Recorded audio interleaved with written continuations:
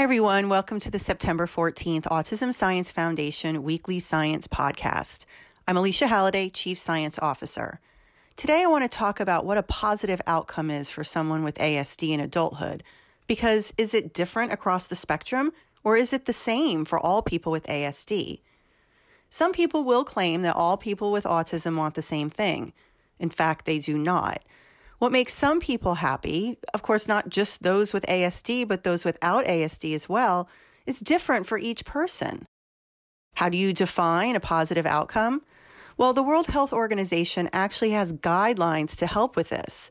And it actually defines these things broadly, like living a full and decent life with dignity, self-reliance, and active participation in the community.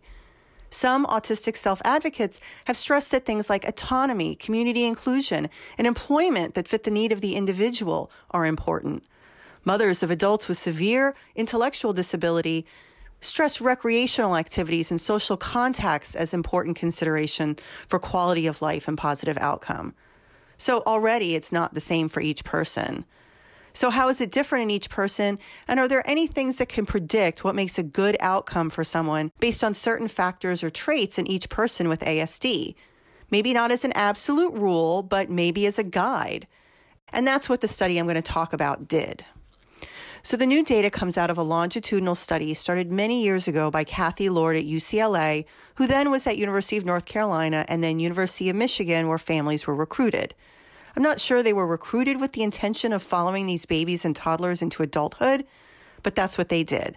And science has learned a lot by doing so. If you've listened to this podcast in the past, you know how I feel about this sort of research. It's not necessarily glamorous and exciting while you're in the midst of it.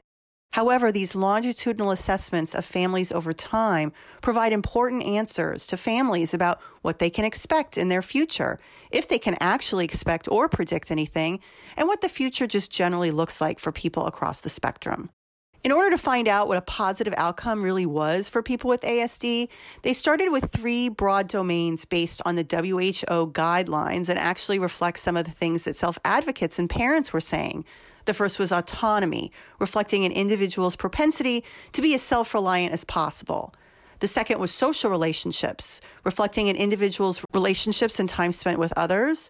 And purpose, reflecting an individual's activities, motivation, and engagement with the community to live a full life. They then took into account their cognitive ability and directly measured happiness from self or parent reports. In other words, they directly asked them or their caregivers, what made you happy? They also, of course, measured mood, anxiety, and other behaviors. So what were those outcomes? Based on the WHO recommendations and the statements of advocacy organizations that represent people on the spectrum for more cognitively able individuals, they defined 3 outcomes, and these are for cognitively able individuals. 1 is having regular employment or undertaking age-appropriate education. 2, having at least 1 friend, and 3, living independently. Now, for less cognitively abled individuals, based on input not just from the WHO recommendations, but input from parents and caregivers, they define 3 outcomes. 1, having either supported, non-supported, or voluntary work activities outside the home. 2, having any social contact outside the family members. That includes friends, peers, or acquaintances. And 3, having an average age equivalent score above 8 years on the personal and domestic subscales for the Vineland. So this is the adaptive behavior scale. And these sorts of behaviors include toileting, dressing oneself, basic hygiene, and the ability to complete some household chores. Okay, so what were the results? For the 57 individuals who were cognitively able, 33 individuals met all 3 outcomes. So 33% were having positive outcomes. 21 met 2 out of the 3, and 25 met 1 out of the 3. That leaves 21% who met none of the positive 3 outcomes. Now, for those with a cognitive disability, only 17% were identified as meeting all 3 of the criteria. 26 met 2 out of the 3, 29% met 1 of the 3, and 27 did not meet any of the 3. So if you were to do a quick comparison, 33% of cognitively able individuals met all 3 outcomes, but only 17% of those with a cognitive disability met all 3 positive outcomes. In both groups, there were some people who had not received an ASD diagnosis. Instead, they were diagnosed with a developmental delay, and I'll mention them later. So what predicted a good outcome? Different things for different groups. For those that were cognitively able, verbal IQ, higher happiness, and daily living scores definitely helped. Gender was not important, and neither was actually being diagnosed with an ASD. What made things worse or reduced the probability of having positive outcomes were internalizing or externalizing symptoms. Internalizing symptoms are things like anxiety and depression, and externalizing symptoms are things like aggression, conduct problems, delinquent behavior, oppositionality, hyperactivity.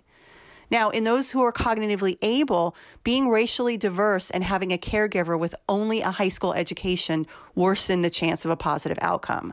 I want to note this was not the case in cognitively disabled individuals. Now on to those who were actually cognitively disabled. Being female and having a high verbal IQ were important, but less important were those internalizing and externalizing symptoms and happiness. The verbal IQ thing may sound confusing because, yes, verbal IQ was used to differentiate the two groups, but within the two groups, there's still a continuum. Maybe the mean in the cognitively abled group was 100 with a spread of, say, 120 to 80. So there was a spread within that group. The cognitively disabled group had a mean of 70 with a spread of, say, 79 to 60. Within those numbers, the higher the better. However, in the cognitively disabled group, having an ASD diagnosis reduced the chance of having a positive outcome. And race, as I mentioned, didn't make much of an impact. Simply put, what's going to make a difference in the lives of people that are cognitively able are not as impactful as those with a cognitive disability and vice versa. These findings are science, not a judgment on what's important to people individually, but we have to stop treating autism like it's just one thing. It's not. In addition to things that make people similar, there are things that are critical for positive outcomes in adulthood that make people different. We need to acknowledge that and move from there. Besides behavioral and psychological outcomes, what differences are there between adults with ASD with cognitive disability and those that are cognitively able? Is there anything that can be pinpointed medically? Well, using a Medicare database, autistic older adults with intellectual disability were significantly more likely to have things like thyroid disorders, epilepsy, respiratory infections, gastrointestinal conditions, osteoporosis, cognitive disorders, of course, and schizophrenia and psychotic disorders. However, in contrast, autistic adults without an intellectual disability, those that were cognitively able, were more likely to have obesity, diabetes, high blood pressure, cerebral vascular disease, and chronic obstructive pulmonary disease, or COPD, arthritis, back conditions, ADHD, substance use disorder, and suicidal ideation or self-injury. This calls for tailored approaches to healthcare. So in the past, you've heard about studies like this. They've been done comparing those, of course, with ASD to those without ASD, but they usually lump everybody with autism together. Or they use self-report using an online survey, which means that those who are only cognitively able can fill it out. Using medical record diagnoses are much more accurate. So what can predict later cognitive ability? Is there some early marker of cognitive ability in infants that can be intervened on? A biomarker, perhaps? Well, as it turns out, researchers in the UK using an infant siblings design had their brainwaves examined. They found that a particular brainwave in the cortex called theta waves were predictive of later cognitive ability up to 7 years of age in kids with ASD. So what the fresh hell is a theta wave, and why am I mentioning it? Theta waves in the hippocampus are thought to underlie learning and memory. Theta waves are slow, about 3 to 7 hertz, but in brain areas like the hippocampus, the peak of the waves are thought to be involved in changes in the shape and connection of brain cells that are assumed to underlie memory and learning activity. In babies, they're seen in the anticipatory phase of peekaboo, suggesting learning, and novel toy exploration and social interactions. So this specific brainwave pattern may actually, and I'm stealing from the authors here, quote, frontal theta may reflect integrative neural processes across attentional, perceptual, and memory domains, which, when interrupted or compromised, may lead to suboptimal basic cognitive abilities, and subsequently poor learning and cognitive outcomes later in development, unquote. Change in the power of theta rhythms across time rather than any number specifically seemed to be more important, and it correlated with most visual receptive skills. And when tested across time, infant theta rhythm power or size of the waves within the same frequency was related to later 3 to 7 year old nonverbal and verbal cognitive skills and explained a large number of the proportion of why there were differences in cognitive abilities in kids with ASD. But remember, it's not where you land, it's how you get there in early infancy. It's the change over time from 6 months old to 7-year-old. Who cares about theta waves? Well, if this data holds up in other studies, this may be a target of interventions or how well of an intervention is focusing on cognitive abilities to improve cognitive function. That may be a little while off, but it's important now that these things have roots in brain activity and connectivity as early as 6 months of age.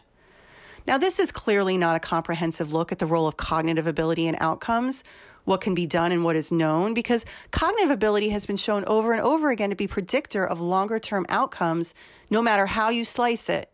But once again, new studies are showing that we see differences as well as similarities across people with ASD with and without cognitive disability. Thanks for listening, and I'll talk to you next week.